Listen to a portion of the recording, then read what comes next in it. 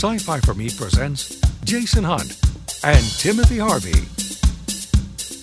This is the H2O Podcast.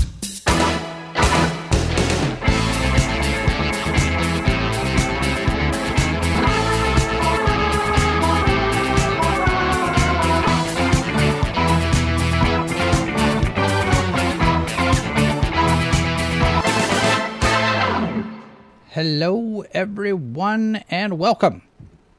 Give us your money.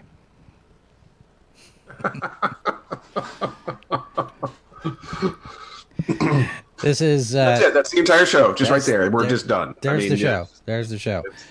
Welcome, everyone, to the H2O Podcast. My name is Jason Hunt. And I am Timothy Harvey. And tonight we're talking crowdfunding, and to be just a little, let's set up the box, because that's an awfully big topic. So we're not going to cover everything crowdfunding. We're gonna look at a few particular aspects of it, but we thought we'd get in here. It was a suggestion from a listener. Thank you, Sonia, for the topic suggestion. So we thought we'd talk about some of the successes and some of the not so successful projects, and the idea, the concept of crowdfunding. Let me turn a light on here because I look a little dark. There we go. That's a little better. Bit, yeah. Yeah. All right. So, hello everyone. My name is Jason Hunt. And you're still Jason Hunt. And did I already do that? You did, yes. That's all right. Haven't had enough coffee today. That's what it is. Anyway, all right. So, crowdfunding. For those of you who are new to the idea, you probably heard a little bit about it on social media. Various different projects have slid past you on the different platforms, Facebook and Twitter, and especially now in this day and age where everything is online, and you have various GoFundMes getting set up, Kickstarter projects, Indiegogo projects, a lot of stuff that's being set up because we don't have our usual conventions and get-togethers and events. A lot of people are starting to set up things online in order to help pay the bills. And crowdfunding has been a model that's been growing over the last, I would say probably really in earnest the last 2 or 3 years, especially when it comes to genre projects. See, I would say you're narrowing it down a little bit much there. There are some successful projects from the middle of last decade, 2015, 2016. There were certainly, Dark Souls, the board game, 2016. Yeah, but in terms of one project after the next, in terms of crowdfunding being a common thing, you have the one project that's the breakout success, or one every 3 months or every 6 months or something in different categories. But in terms of crowdfunding being more top of mind, I guess, the whole top of mind awareness and that sort of thing in the general public. And I think there it comes into a question, and this is a really good question. I don't think we prepared to ask ourselves this, really. Because crowdfunding has been around for a little while. Yeah. And certainly there have been some really interesting projects that have been crowdfunded over time, and some notable failures. Some notable things that were funded and then crashed and burned, because that's how it works. Yeah. Sometimes, just recently, gosh, I think it was it the cooler? There was a cooler that was just, it was a cooler with a blender and all these little things, and recently they just ended up in court again. I missed that one. For failing to A, deliver their product, or B, pay their bills. Things happen. One hopes that, but and projects that get funded don't get fulfilled, and there's certainly been a few of those over time. Right. But there's been stuff, and I was looking through some of the most successful Kickstarters, and really surprised how many of them were genre. A lot. A lot of them are board games. Mm-hmm. A lot of board games got funded. Of course, Mystery Science Theater 3000, 5.8 million bring the show back in 2015. Wasn't there a Ghostbusters project at one point? Either I have vague memories game of or a one. trading card set or something. Here, Something. what, 2 years ago? Veronica Mars fans, of course, will know that that's one of the ways that show got back into the world. Right. I think it was almost $6 million. And of course, Reading Rainbow back in 2014. For those of us of a certain age, with a certain fondness for LeVar Burton, Right. His reading program, that was a $5.5 million project back in 2014. So, not strictly speaking, genre, but it's Genre adjacent. definitely genre. Well, and some of these projects too, especially when you get over onto Kickstarter, you have to remember that the way Kickstarter has their model set up, it's an all or nothing thing. You either meet the goal or you don't. And if you meet the goal, you get the money. If you don't meet the goal, everybody gets a refund and you don't get squat. Right. Whereas with Indiegogo, you can choose the all or nothing option, or you can choose we'll take what we get and we'll be happy with that. Right. And yeah, I'm sure they have a more official piece of text on the button, but yeah. Yeah. But this idea of going out into the luminiferous ether of the internet and asking people for money. And sometimes not small amounts of money. No. I mean, some of these folks, those numbers don't always indicate, the numbers that they actually asked for versus what they get. Yeah. But people literally go on there. Super Troopers 2 on Indiegogo, they asked for $2 million. I mean, I don't know. I mean, admittedly, that particular comedy troupe has had, experience with films and things like that. They had a built-in audience. Yeah. But can you imagine just going out and going, so I've got this thing, and I'd like you to give me $2 million, please. I have not seen too many of them ask for $2 million, although there are some projects that have, maybe not necessarily a single project, but a series of projects. And one of them we talk about tonight is Brian Pulido. His Lady Death series of graphic novels. He's done 18 projects on Kickstarter since the summer of 2015. 10 out of 18 of those has been for his Lady Death character.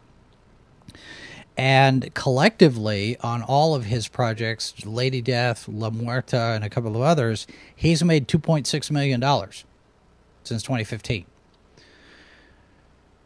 And his numbers keep trending up with the various different projects. La Muerta is going up a little bit. Lady Death is going up.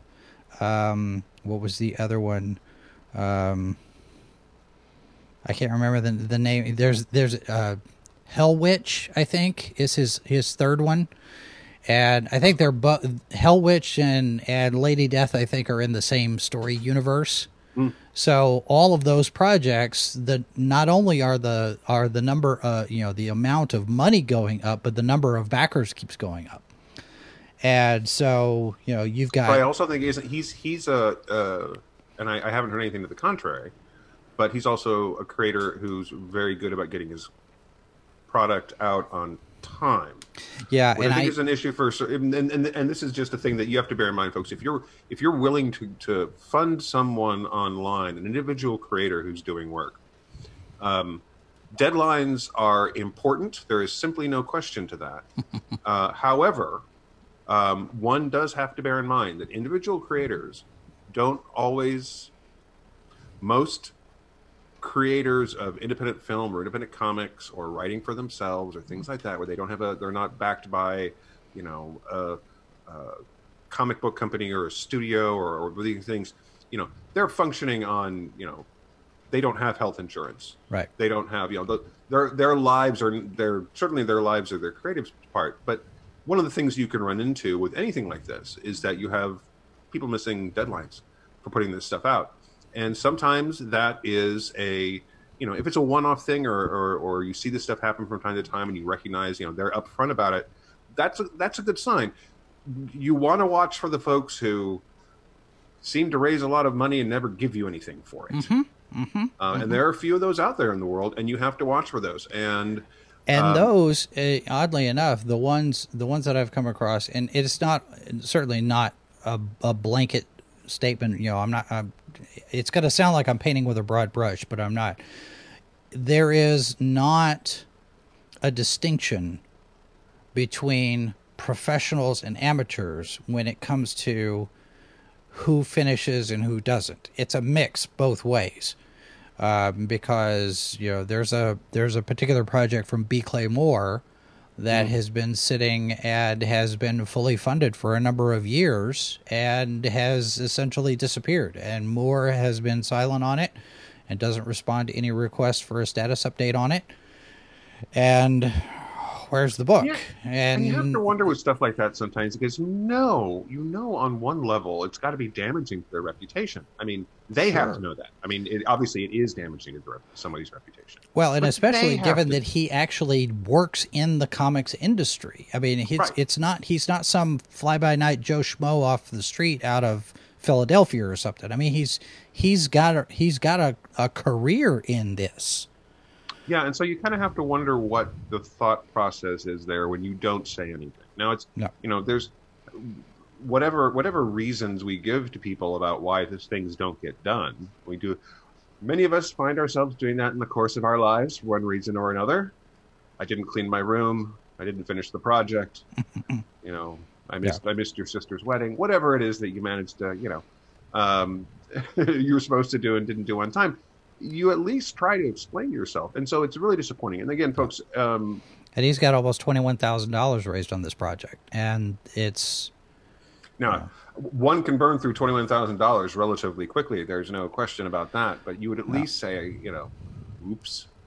Right. You would think. But again, I not knowing why... and that's really, I think the frustrating things for a lot of people when they fund this stuff is that if they don't know why, you know... Yeah. I mean, even this is a terrible person and he took my money because he's a jerk, or at least you know why. Well, and then you have the project that Zoe Quinn set up ostensibly with Chuck Tingle. Of course, Chuck Tingle ended up saying, "Oh, you didn't know anything about it," but it was supposed to be a video game. They raised a ton of money, and it all disappeared about the same time that she took a trip to Japan. And a lot of people started asking questions, where'd the money go? Where'd the money go? I did run across an article from Sophia Narwitz over on Niche Gamer saying that some of the people involved in the project actually responded to requests for clarification. Apparently, at some point, Quinn had decided to port it over to a mobile platform and ended up incurring more expenses and more costs for that. But everybody that Sophia Narwitz talked to apparently got paid what they were owed in terms of the development team. So some money got spent on this thing, but it's never seen the light of day. But the product never made it to the product never made it. But also, there's never been an update from Zoe Quinn saying, we ended up not having enough money. So sorry, so sad, too bad. It's not going to happen. You know, and I think the lack of communication is probably the biggest thing out of all of these projects. If anything's going to happen or not happen, you'd better tell the people that are giving you money. Well, you would think so, and that's a thing that you know, honestly, folks. Again, if you find a really cool project, because you can go on these platforms and just hunt around. No. And you can find stuff. You can find genre projects or you know, clothing or technology and all kinds of really cool things. But one of the things I, definitely look at is what kind of interaction these folks are having, and if there are, if there are complaints about these folks, because some of these folks are doing, this isn't the first time they've done stuff, and you can actually find a history. Sometimes you can't. That's just how it works. But again, you just really want to make sure that you are looking at track record where you can, but also buyer beware. Buyer, Yeah. just be careful. Be careful. Robert in the chat mentions Vaporware and Star Citizen. I am not familiar with either one of those. But Well, apparently- vaporware is an industry term. It's it's from the video game world, where basically it's a whole lot of air. Gotcha. See, I'm not I peaked at the Atari 2600, so some of these terms in the gaming in world. the video game industry, on the professional level, leaving aside crowdfunding, there is a long history of companies announcing the creation of certain projects that got a lot of fans really excited, and then somehow, and certain video game creators who were really good at self-promotion. I'm not, and that's a whole different show. Yeah. But along the way, managed to have a whole lot of people sit there and go, "Yeah, you've been saying that for like a decade now. So how come the thing is not the thing?" Yeah. Well, and we have a kind of a story of our own with, is this thing going to get finished or not? But it's our own project and with our own money, and we didn't do any kind of a Kickstarter or raise funds for it with Randolph Carter. It's just ours. And so, yeah, if we had done any kind of fundraising for that project, then absolutely we would probably be, every month or so, every month and a half, saying, okay, here's where we are, here's the status of it. And of course, we also would have been able to sit there and say, this is going to screen, because it did. We screened it at the Terror on the Plains at the Kansas International Film Festival. So we'd also be promoting the thing, and even though we're not completely ready to call it done, we put it out into the world, so people have actually watched it. So it's been So it's kind of not quite finished, but it's finished enough that people can actually see it. It's finished, but we have a tendency to look at it and go, I saw it in my head, like this. That last shot. Shot needs work. Yep. Yeah. Kazium in the chat. I remember when Star Citizen was first launched on Kickstarter, and the first thing out of my mouth was that was a render, not gameplay. See, that's another thing that shows up. And again, it's definitely not just on the crowdfunding side of things. Yeah. You see this with major studios, and with crowdfunding, at least you can sit there and say, "Hey guys, this is a concept or something." Sure. It's when the studios, release their trailer at some big convention and go, "It's what the game is going to look like." Then you buy the game for $60 6 months later and go, "No, it's not." Well, and I find it interesting that over the last couple of years, I guess, and this is something that I've noticed. It could have been going on before that, but I wasn't really paying attention much to it. But a lot more of the comics projects are adding trailers, whether it's like a motion graphic or an animation of some sort, or some kind of an After Effects kind of thing, where the video, because when you get into Indiegogo or a Kickstarter, you put up trailer, you put some sort of a video that says, hey, here's what the project is, here's what we're doing. And, you can do the talking head, and you can say, hi, we're doing this project, and give us money. But a lot of them are starting to get a little bit fancier with it, and do actual trailers for, this is the project, here's what it's going to be, here's what it's going to look like. So, it's interesting to see the evolution of the crowdfunding model as things have gone on, because it's one of those where before that it was, here's me, here's this project, please give us money. It might make it, it might not, and let the chips fall where they may. But now there's actual, enough people have done it, enough people have succeeded at it, that there are best practices and procedures and processes and suggestions and hints and tips, and here's how you strategize to get the most out of your projects. And a lot of it is get on YouTube, build a following, have a website, have social media presence, and all of these kind of things.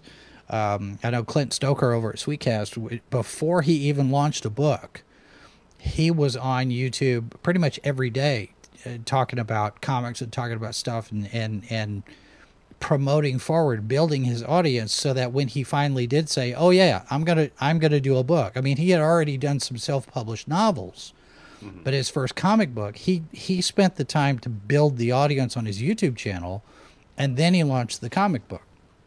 And I've seen, too, a number of them have come out and said the best way to approach this is to have the book close to being done when you launch. So, so that you don't have to wait a year before the book is done from the time you give them your money. And I think that's a really smart thing to do. And of course, if you've got the multiple campaigns, you've got people like Richard Meyer, Ethan Van Sciver, and Clint Stoker, and Brian Pulido, and Billy Tucci. All of them are sitting there going, this is my second, third, fourth book. Doug TenNapel doing, another Bigfoot Bill and Earthworm Jim, and they're all building on the success of the previous one. And Pulido especially, I think, is doing a thing where for this new project, I'm sending a note to everybody who's backed all of the previous projects. And so you have that constant communication among your following, whether it's on social media or email list or your update list on your previous projects or whatever. And you increase the chances of getting those people to come in and back your next project, assuming that they liked it and assuming that you delivered what you promised. You under promise and you over deliver, and you should be able to get most of those people to come back. Well, hopefully, and I think that one of the things you have to make sure that you're doing. There was recently, Ethan Van Sciver recently ran into a problem where one of the products that he was offering for one of his stretch goals, the coins. Oh, okay, yeah, turned out to actually not be what was described, and he had to change he had to change what he had on his site. To his credit, he did that, and apparently has offered a refund to the folks who had pledged that. But there's a couple of issues there that you have to ask yourself, and one thing that, not knowing the man and certainly not having any reason to think that he should take advice from me, but next time, if you're going to offer something like that, do two things: make sure that it is actually the thing that you are offering, because it either is, in a situation like this, you either have either your supply chain is not providing what you have told people it's going to provide, right, or you're not telling the truth. You don't want it to be the second one any time if you're a creator, because that sort of stuff comes out. Yeah. But if it's an issue with the supply chain, guys, if you're getting your content, if you're doing fundraising through Kickstarter, Indiegogo, and you've got something where you're getting content from someone else to provide to your fans, quality control on that stuff. Just to keep yourself, so that if you want a good relationship, you don't want to end up with somebody going, I got this thing from them and it's not what they said. Yeah. Because the internet is a place where people talk. I saw a video, Richard Meyer did a video on this, talking about the different steps that he's had to take to make sure that when the books get into the hands of the people who paid for them, they're not ripped, not bent, and all that. Right. And he's gotten, he's backed other projects because he wants to see what other people are doing. And my wonder, what I wonder on the thing with the coin with Ethan, I didn't see how that all developed, but what I'm wondering is, when they send you a sample and then they do something that doesn't match the sample, Sure. at what point, where does that breakdown happen? And then also, not knowing how this shook out, I'm wondering if any of that supply chain was affected by the lockdown and he had to find somebody else. And he's like, this is the thing, but now he's got to go to somebody else to get the thing, and it didn't match. I don't, like I said, I'm speculating. I don't know. Not knowing extreme details, like, that's a really good question, and I'm afraid I don't know. But the and someone else who's followed this better can certainly jump in and let me know. Yeah. But the apparently somebody who had actually purchased these coins took them out of the package and said these don't look right, and then discovered that instead of it actually being a coin that has color printed onto the surface of the coin, it was actually a sticker, a piece of paper that was attached to the coin. And of course, you would not know this if it's inside its sealed packaging. And so again, like I said, it's just, if you, again, I'm not accusing anyone of anything at any stage of this. I'm just saying that as a creator who is providing something, you are providing something for your fans that you don't necessarily create on your own, but you have somebody else create on your behalf. As much as you can, do as much quality control as you can, because that kind of stuff, especially if certainly, CyberFrog's done pretty well. So you want to make sure that if you're having that kind of relationship with your client base, the people who are giving you money to produce this product, even if it's just a giveaway thing. I mean, it's not a giveaway. You paid extra money for the coins, but you do what you can. And you cannot always control what other companies are going to do, even under your name.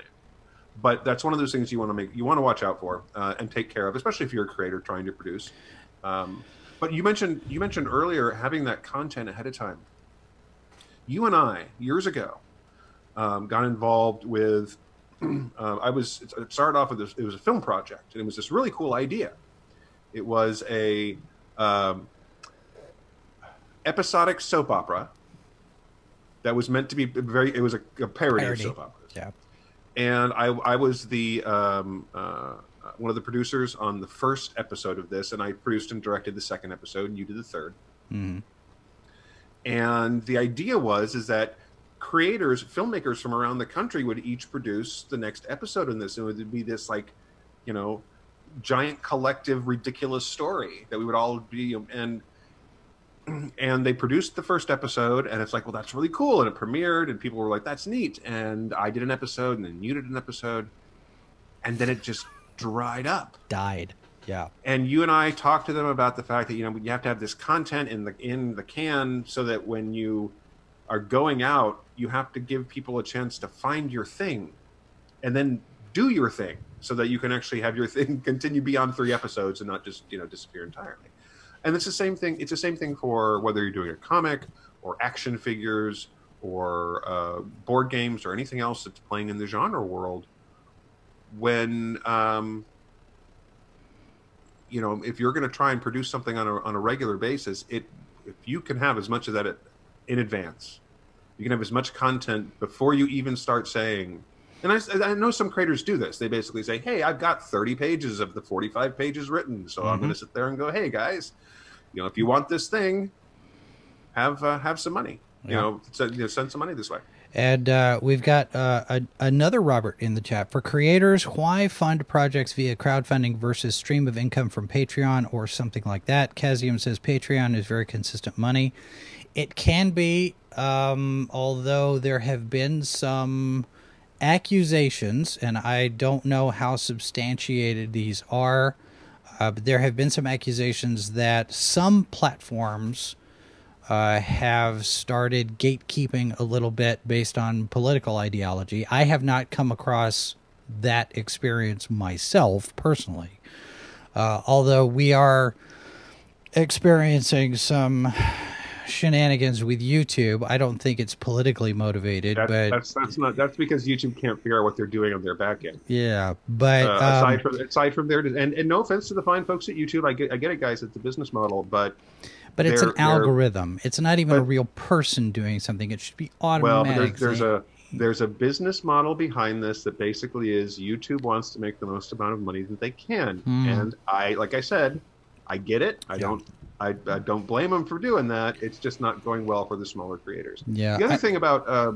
crowdfunding versus stream of income from Patreon is that if you are, so I follow a couple of people on Patreon, really like $5 a month, right? I don't throw. It's usually podcast stuff. Yeah. And because one of the things that you can find is that if you're on Patreon and you are producing content, you're expected to give something all the time on Patreon, and you can be very clear up front.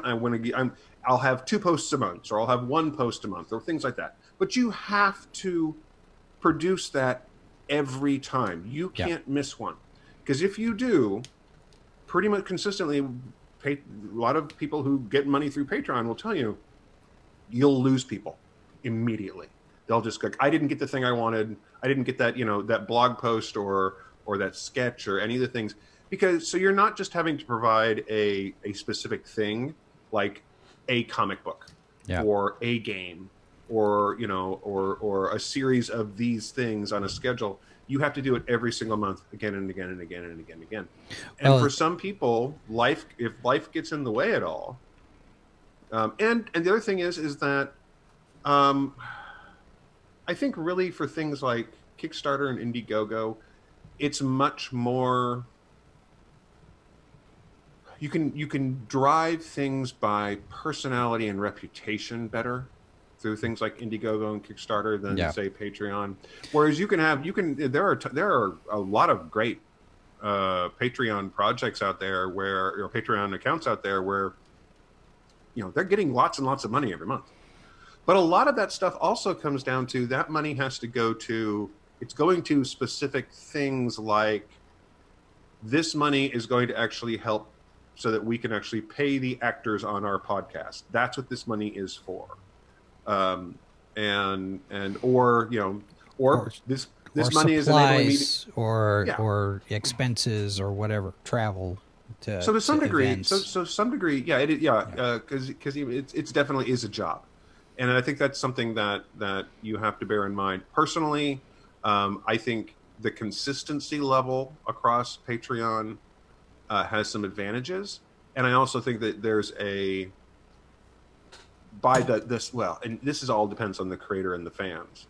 It's fairly easy to build a community there in terms of interacting with that individual creator. Right. But again, you get into the need for constant communication. So you've got to be updating your people, your patrons. You have to be telling them, here's what's going on. Here's what we're doing.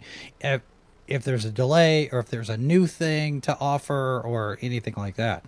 Well, in Patreon, you can definitely have the same kind of issues that you can have over on these others where you suddenly go dark. And again, I don't know the reasons why, and this is not a blast specifically, but the folks who make the Tanis podcast, Tanis, the Black Tapes, Rabbits, when they started their Patreon account, they were very, very engaged with their fans.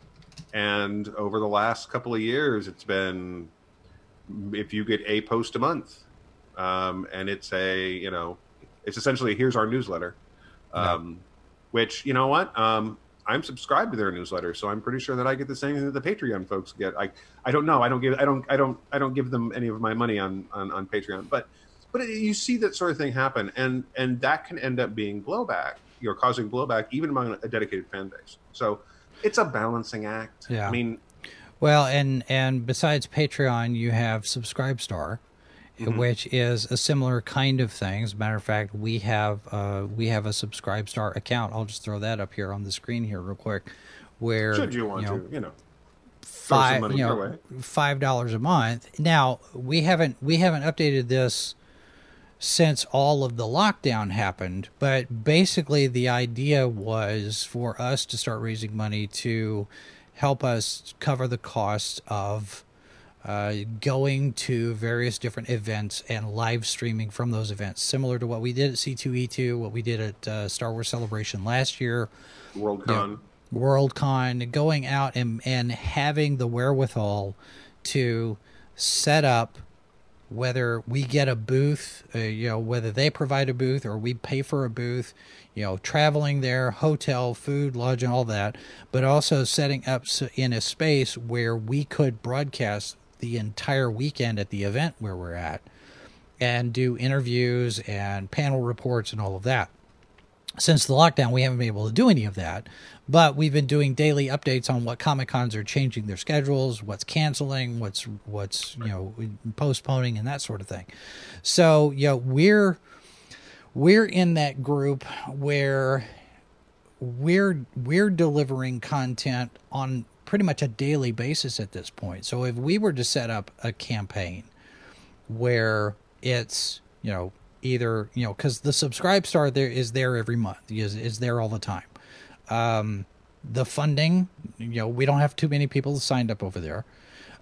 We have the PayPal thing, which is a one and done. Somebody can throw money our way and it'd be a one-time thing, and you don't have any obligation to do it again. Right.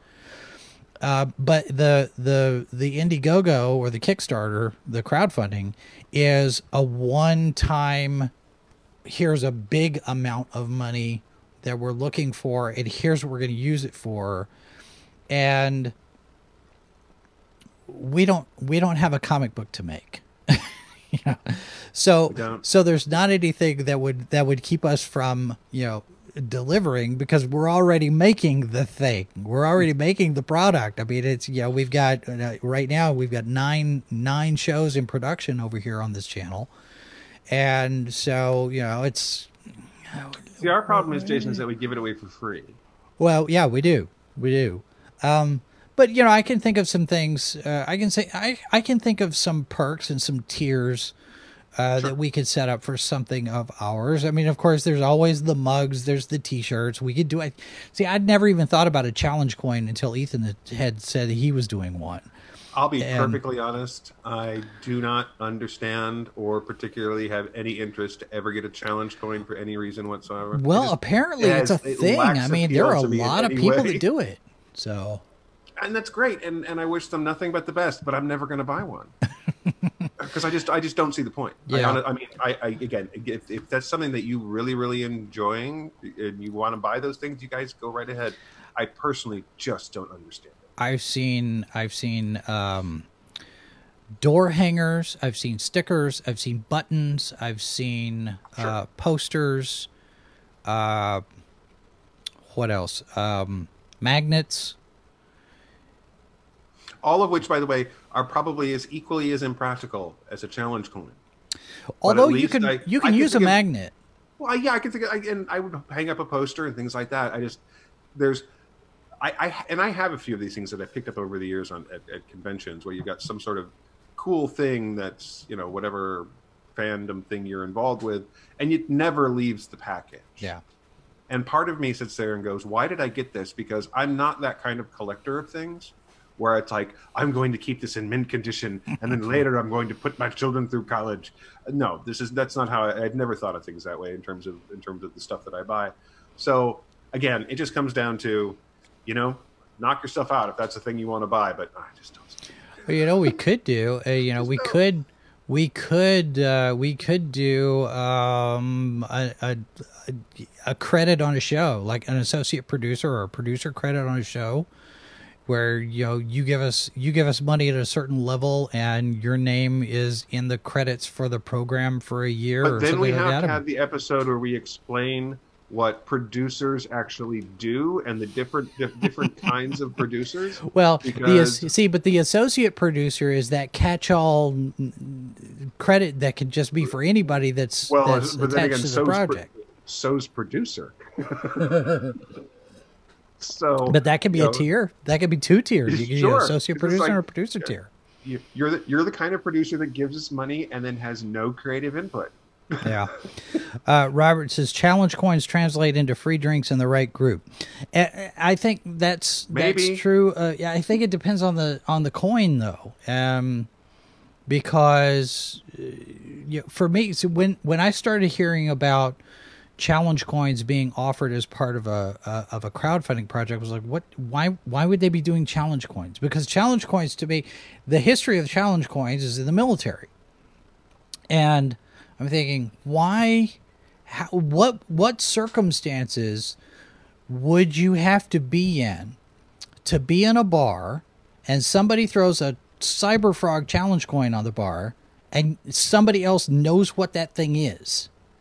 You know, or an Elvis challenge coin, or a crowdfunding convention, or a Lucky Charms challenge coin. You know, these challenge coins for all of these different things, it just strikes me as, like, not necessarily impractical like you were saying, but it's not widely known enough in the general population that it would be a thing. I throw this Cyberfrog challenge coin on the desk, nobody's going to know what it is.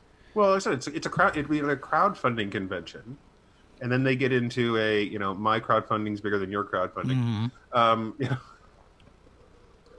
because it's at the bar and they're drinking. Yeah. So yeah, again, it's there's a lot of these folks offer various interesting things at their stretch goals, and you can buy additional stuff aside from the main product that they're selling, the main comic book or game or whatever it is. Yeah. The question becomes, is that something you see as a justifiable expense? And if you're a fan and you want to have that thing, hey, you just knock yourself out. Yeah, I think one of the challenges that we would be facing for doing anything like this is that we don't actually have a physical product that we can ship to somebody. Well, and that's true, but although we have discussed in the past, and it's an ongoing discussion, some physical product aspects of this that could exist. Yeah. And some of it but again, we talk about things that are aimed at a certain market. I mean, we're talking, our favorite idea and the really, really great idea that you came up with is targeted at a certain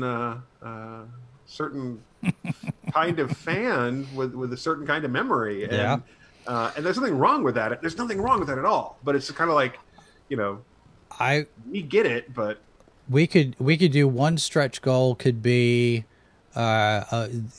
getting the movie library, so you could do the Saturday night movie, which there is a thing with a value. Mm-hmm. It's just we're not sending it to your home. We're delivering it to your screen. Where we raise the money. We use that money to pay the expenses of getting copies of these titles, whatever they are. And you made this possible. Now here's the movies that we're going to show you as part of our program. Right. You could do something like that. Yeah, I could see where we would do something like that. The question is, for me, it's such an unusual product in quotes, because there's no physical thing. There's no book. And that's one of the things that I've had to really try to wrap my head around on. What do we deliver if we do a crowdfunding project? Sure. Well, and sometimes it's easy. So you have with the gaming stuff or the comic book stuff, you do have a physical thing or a digital thing. In the case of a game, in theory, you would get a digital copy. Yeah. But some of these things, like Veronica Mars, Rating Rainbow, Mystery Science Theater 3000, you did not get. Mystery Science Theater 3000 did not come to your house and do the show. I'm pretty sure that was not one of the goals. And if it was one of the goals, I feel really bad that I didn't take advantage of it. But, so you ended up with a product that either, in the case of some of this stuff did actually get into the theaters. Veronica Mars got into the movie theaters. It was a limited run. I believe so, and then it got picked up as a new series on what was it? Sure. Netflix or Hulu? But then you look at, but wasn't Gem and the Holograms? Wasn't that a crowdfunded? Could have been. I think it might have been. We don't have Dustin on the show, but Gem and the Holograms was a particularly god awful movie. And so I mean, it really, gosh, I really think it was a crowdfunded project. Yeah, I think so. I think at least part of it was. Yeah, and it was just it lost ridiculous amounts of money. Yeah. And it was really unfortunate that you ended up with a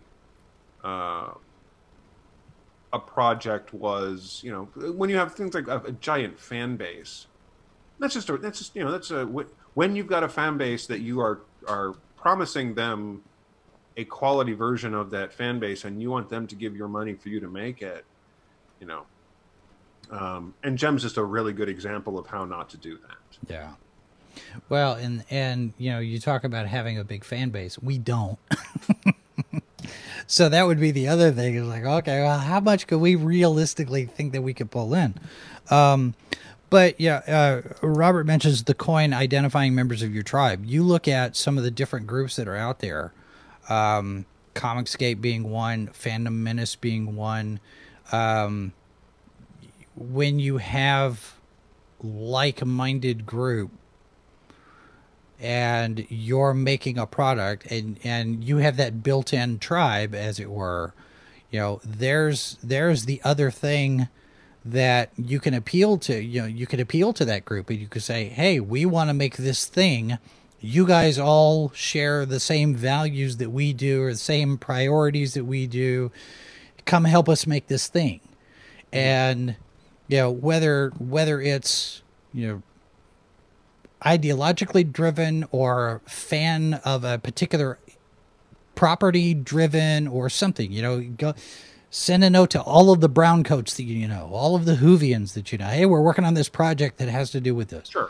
That kind of thing, where you start reaching out to all of these different fan groups and say, this is the thing we're going to do, help us build it.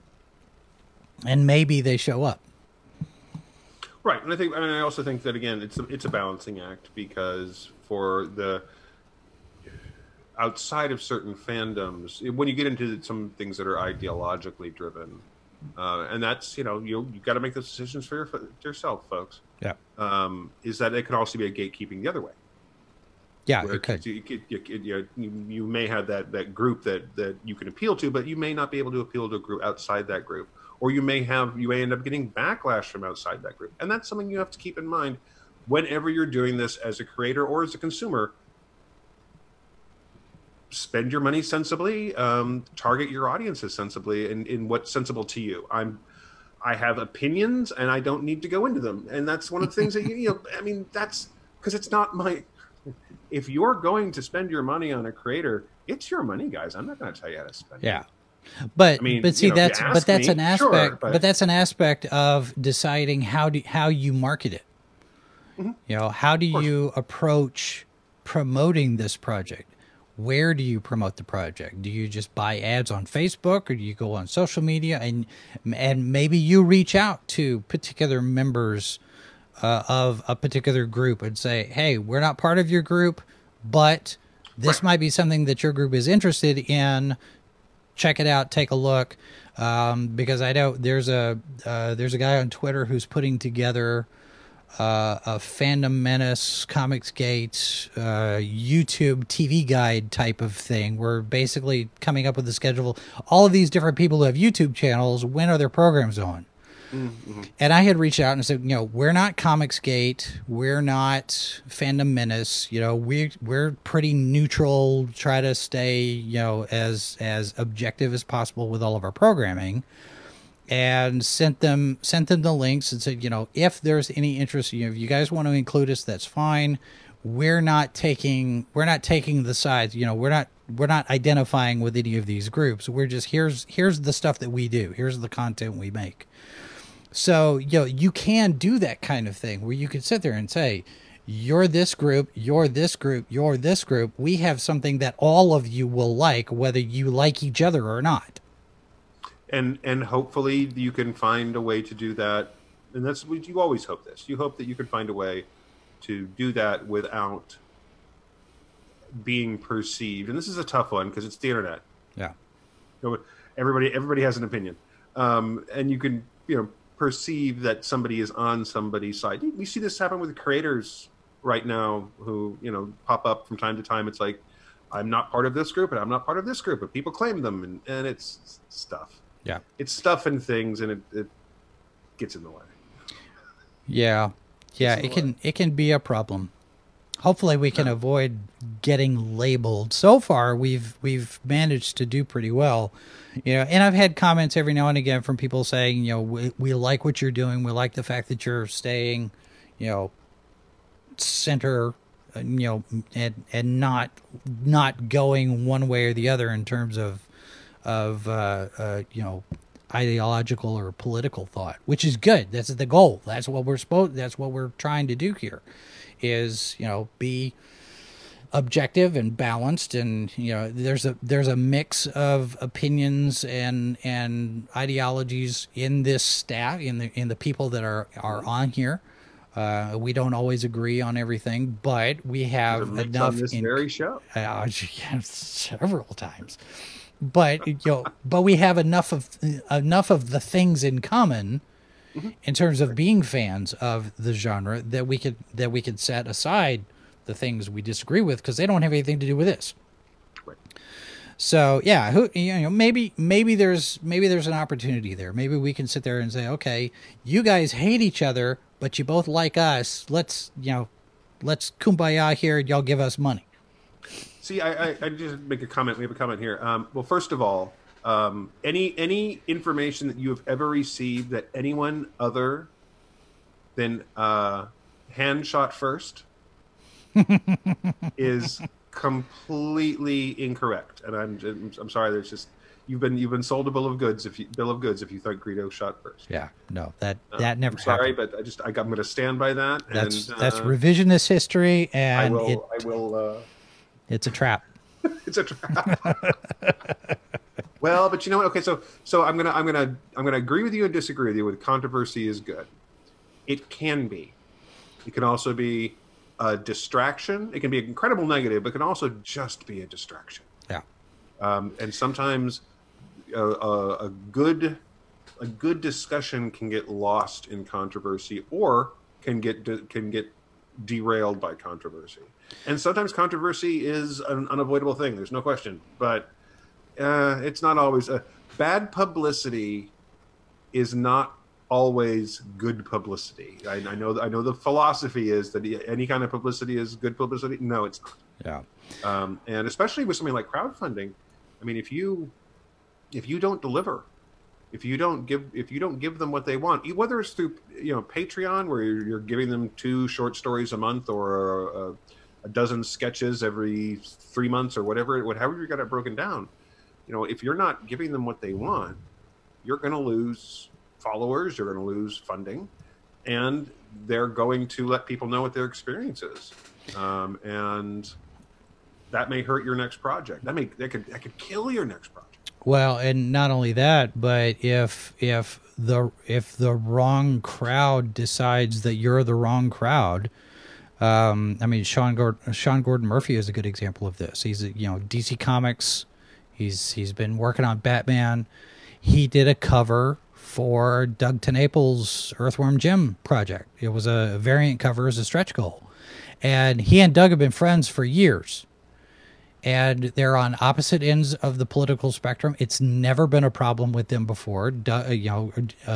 Sean's doing a cover for his friend's project, and he just got dumped on when people found out about it, and he ended up having to withdraw the art, and the cover never got. I mean, it was done, but it got pulled from the project because everybody that he works with started to label him. And you get the whole cancel culture thing to come in, and that's not something we're going to get to now. But the wrong people decided that Sean should not be doing this, and it affects future projects. It affects he's looking at a whole series of stories that he's going to do for DC Comics in his version of a Batman universe. That suddenly now people are saying, well, should he even be doing this? That kind of thing, and you have to be careful with that kind of stuff, where whether you decide that you're going to align with a group or not, Other people can decide that you align with a group, and that could have some negative effects on other projects that you want to do down the road.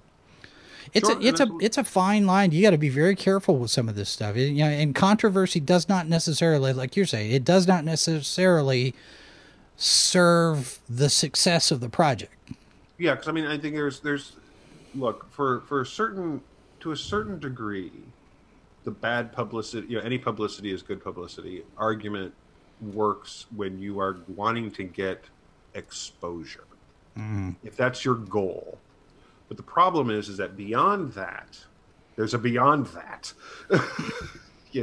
and so depending on what, and of course, the what happens on the internet is immediately takes on a whole different cast because the internet has no filter, and the people on the internet have no filter, and there's and people can say whatever they want, and without often you might get a bazillion tweets against you, but who cares? I mean, it's Twitter. I mean, and to some degree that, yes, social media has its pros and cons, and can do damage as well. But at the end of the day, if you produce a product that your fans want, what people say about you on Twitter isn't going to matter all that much, because the people who are actually giving you money are getting what they want. So it really, in many ways, with a lot of this stuff, whatever you feel about the ideology or opinions of the product or whatever it is, these are folks who are, the fans are at, these creators, whether it's game or comic or whatever it is, are the successful ones are giving the folks who want to give them money the thing that they want for the money, which is how it's supposed to work. Yep. And whether you like that particular person or not, well, don't buy their thing, buy a different thing. There's a lot of things out there for sale, folks, in genre, and some of them are reasonably priced and very cool to buy. And there's a lot of, if you are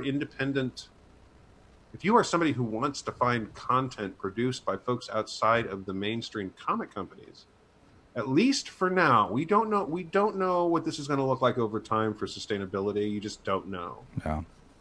But there's a lot of content being produced by a lot of different people across every political or religious or superhero, romance, horror. There's just tons of different comics that are out there right now. Not only that, but you've got people like Todd McFarlane that are starting to dip into crowdfunding with the Spawn action figure. I mean, $1 million in 2 days.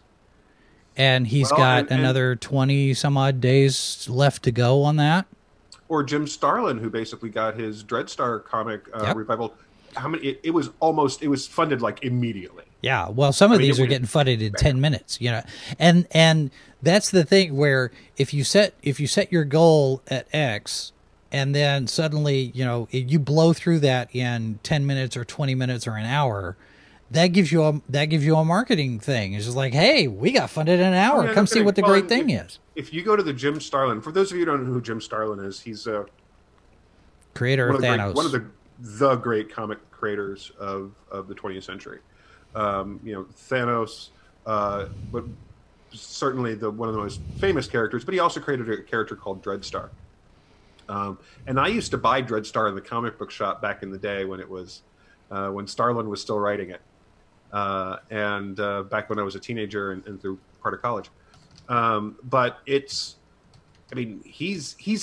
one of those names in comics, right? So it's like, he and Todd McFarlane, these are guys who come with history. They come with a built-in audience. They come with a track record. Mm.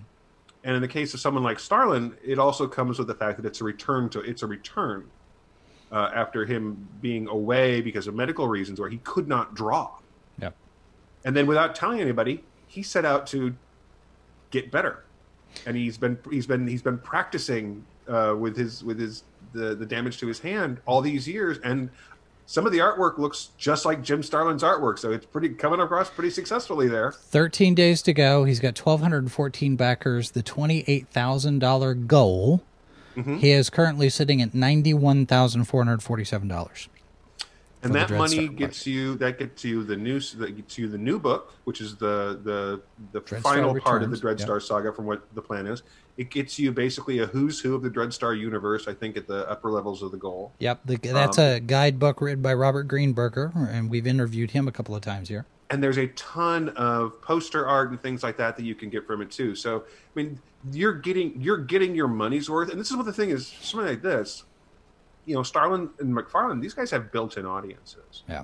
And they've established themselves over time, and they've not been, both of them have not been without controversy over the course of their careers, but they've also managed to consistently produce a product that people enjoy. Well, you also have somebody like Chuck Dixon, who's doing a new Expendables comic book with Sylvester Stallone. Sure. Mm-hmm. And you know, and Dynamite Comics has been using Indiegogo to raise money for variant covers. So I think currently right now they're doing stuff for the 50th anniversary of Vampirella, where they have various different artists. I know Ethan's done a cover. Anna, that Star Wars girl, has done one. I think Art T-Bear has done one. So basically, you're raising money for copies of the Vampirella #1 by Christopher Priest with these new covers on them. So it's basically it's a specialized print run with these covers. And you know, some of these crowdfunding projects for covers, now these people are saying, well, when is your book coming out? You know, when are you going to do a project? When's your campaign? So, you know, people that haven't even thought about it, if they're on, you know, especially if they're doing YouTube channels and stuff, people keep asking them, where's your crowdfunding project? So I'm waiting for somebody to ask us, when's our crowdfunding project? Stay tuned, folks. Yeah, we're talking about some stuff. We're talking about some stuff. So anyway, so that's a broad general discussion of it, where it's laying the groundwork for other discussions to be had, and we'll have more as we go on. I do real quick want to give a shout out to Drunk 3PO, who has a YouTube channel here. He had me on as a guest among other people that were part of his Aliens watch party yesterday. And we picked up 22 new subscribers on our YouTube channel yesterday because of that. I want to just give him a shout out. And speaking of watch parties, we're going to try it again this week on our Twitch channel. Thursday night, we're going to screen The Avengers over on Twitch. So be watching all of our social media. We'll give you more details on that. And brand new Salacious Crumbs tomorrow night. So those are the programming notes. So, and I'll throw this up one more time, our subscribe to our account, if anybody wants to back us up with that stuff. And also, we have a discount code set up over at superherostuff.com, 10% off when you use the promo code sci-fi for me 10. You should get everything delivered to you within a relatively timely manner. Most of the time. Be careful when you order socks. Exactly. Yeah. Well, but you know, socks disappear in your own apartment. That's true. Let alone that's true. Through the supply chain. I mean, you're it's a sock. You're taking a risk. Maybe that's maybe that should be a tier. Sci-fi for me socks. Maybe. Why not? Why not? All right, folks, that's going to do it for us tonight. Thanks very much for watching. If you are new to the channel, feel free to subscribe, hit the notification bell so you know when we upload or go live with new content. Like I said, we do pretty much every day. We are doing daily updates on the Comic-Con schedule changes, and we have shows that we have new episodes throughout the week. And we do thank you for watching. We'll be back with another episode of this show next week. Good night, everyone. Good night. Copyright 2020 by Flaming Dog Media, LLC. All rights reserved. No portion of this program may be retransmitted without the express written consent of Flaming Dog Media.